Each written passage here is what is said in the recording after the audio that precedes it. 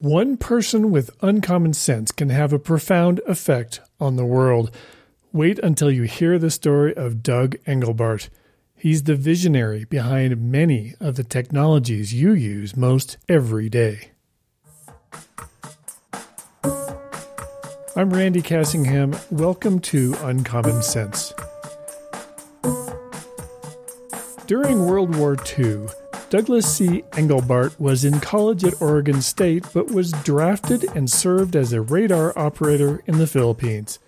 Engelbart was a curious type, and radar was a pretty new thing at the time, so he was quite interested to read an article in the magazine The Atlantic, written by Vannevar Bush, the head of the U.S. Office of Scientific Research and Development, the government agency that was in charge of developing radar, and later, Bush got the Manhattan Project going.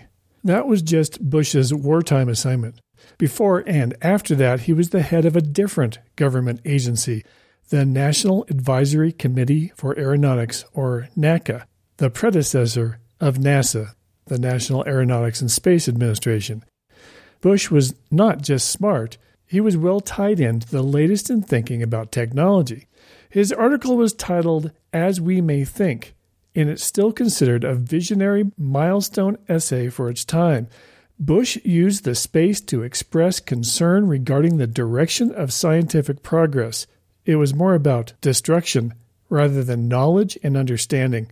Perhaps that's not surprising considering the World War, but he was looking toward the future, toward the long term.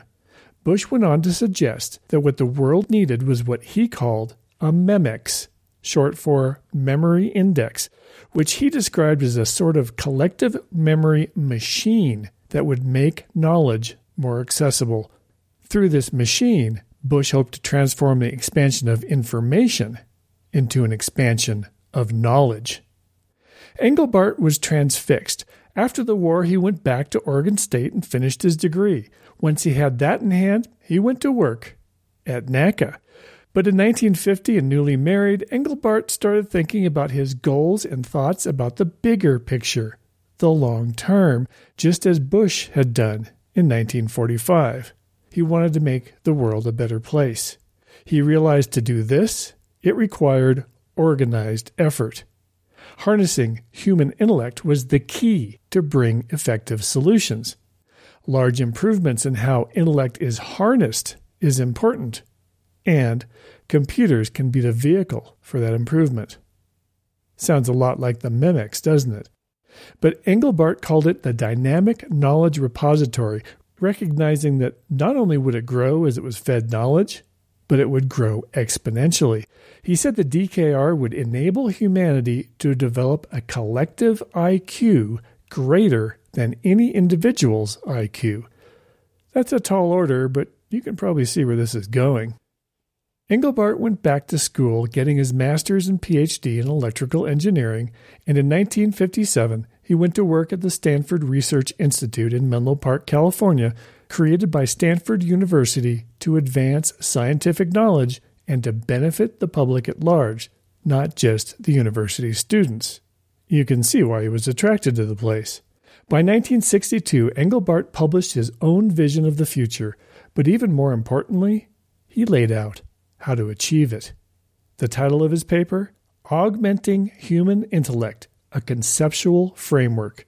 It was impressive and caught the attention of DARPA, the Defense Department's Advanced Research Projects Agency, which funded Engelbart to continue his work. With that vote of confidence, Engelbart founded what SRI called the Augmentation Research Center and what he called the Augmented Human Intellect Research Center. To reach his vision, Engelbart needed a working station where people could see information. And that working station, which was later shortened to workstation, was the way to access what he called the online system, or NLS. Engelbart, with his experience with radar displays, thought a graphical interface would be more useful than the typewriter-like computer terminal printers that were common at the time to interact with that network of interlinked computers. Then, to work with the information on the graphical display, in 1963 he came up with a concept to do it. One of his team members, Bill English, helped him build it. English, seeing this small device with a cable coming out the back, called Engelbart's device a mouse. SRI patented the mouse, but they really had no idea of its value, Engelbart said later. Some years later, it was learned that they had licensed it to Apple Computer for something like $40,000. But let's not get ahead of ourselves. 5 years later, in 1968, and still 15 years before the introduction of the Apple Macintosh, all of Engelbart's visions came together at the Association for Computing Machinery's Fall Joint Computer Conference in San Francisco, California. At his presentation, Engelbart, tied into his lab in Menlo Park, demonstrated to more than 1,000 computer scientists what was coming out of his lab at the Augmentation Research Center. Not just the video display and mouse, but also a cord keyboard, video conferencing, teleconferencing, hypertext, word processing, hypermedia, dynamic file linking, revision control, collaborative editing, and even copy and paste using the mouse.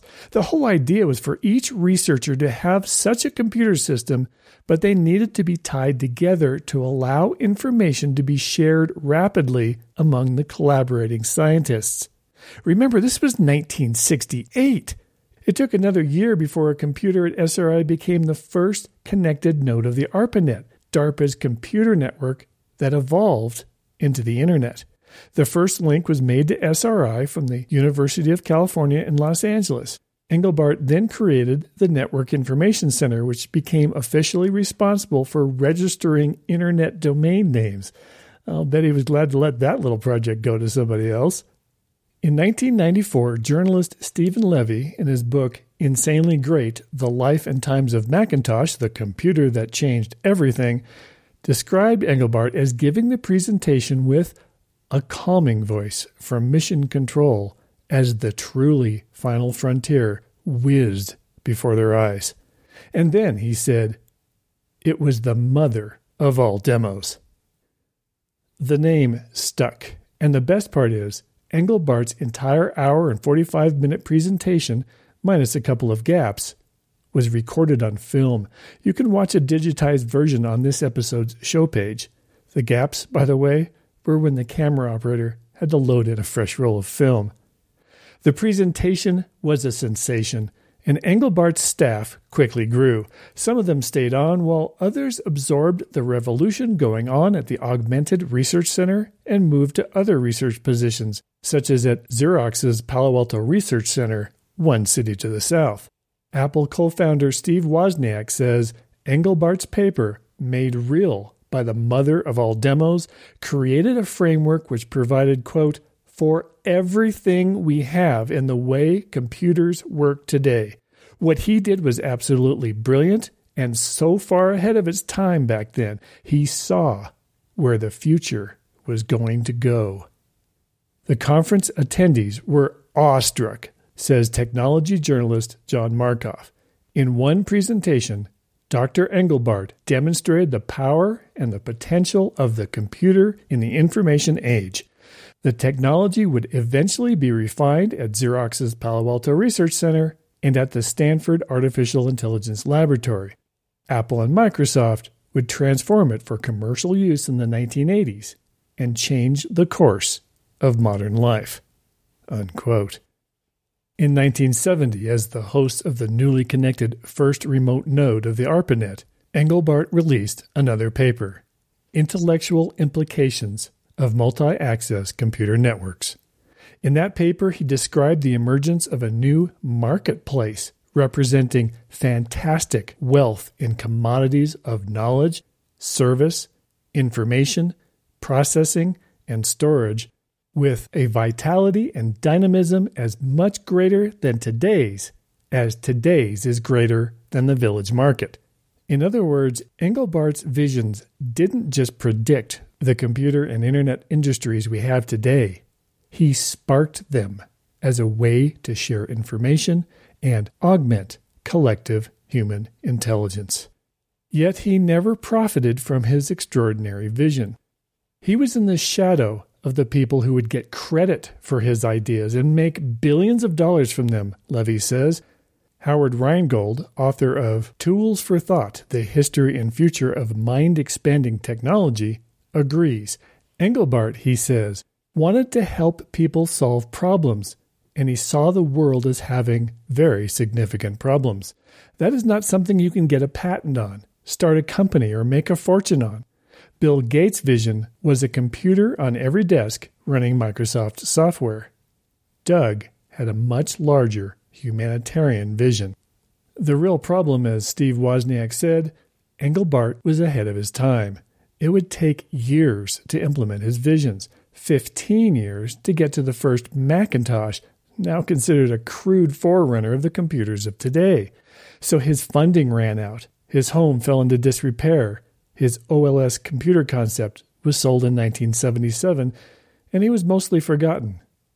For a while. In 1997, Engelbart was awarded the Lemelson MIT Prize and the Association for Computing Machinery's Turing Award. In 1998, the ACM's Computer Human Interactions Group awarded him their Lifetime Achievement Award.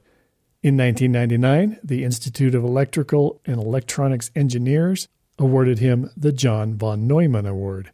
And in 2000, he received the National Medal of Technology and Innovation from the President of the United States. That last award citation says the medal was given to Engelbart for creating the foundations of personal computing, including continuous real-time interaction based on cathode ray tube displays and the mouse, hypertext linking, text editing, online journals, shared screen teleconferencing, and remote collaborative work. More than any other person, he created the personal computing component of the computer revolution. Engelbart is also remembered in Engelbart's law, the observation that the intrinsic rate of the growth in human performance is exponential. It recognizes that his work in augmenting human performance was explicitly based on the realization that although we make use of technology, the ability to improve on improvements, or getting better at getting better, is an entirely human invention. And the progression of his entire life demonstrates that he had an uncommon measure of uncommon sense. Dr. Engelbart retired in 2008, and 5 years later, at 88 years old, he died in his sleep from kidney failure at his home in Atherton, California, one city north of Menlo Park. Still, he saw modern computers. He saw the internet grow from the computer at SRI to what it is today. He saw the smartphone. And finally, he saw recognition for his work. Late in his life, asked about what's coming in the future, he said, "Boy, are there going to be some surprises over there." The show page for this episode, where you can comment, see a couple of photos of Doug Engelbart, see the cover page of his 1967 patent for the mouse, and watch his mother of all demos, it's all at thisistrue.com/podcast50. I'm Randy Cassingham, and I'll talk at you later.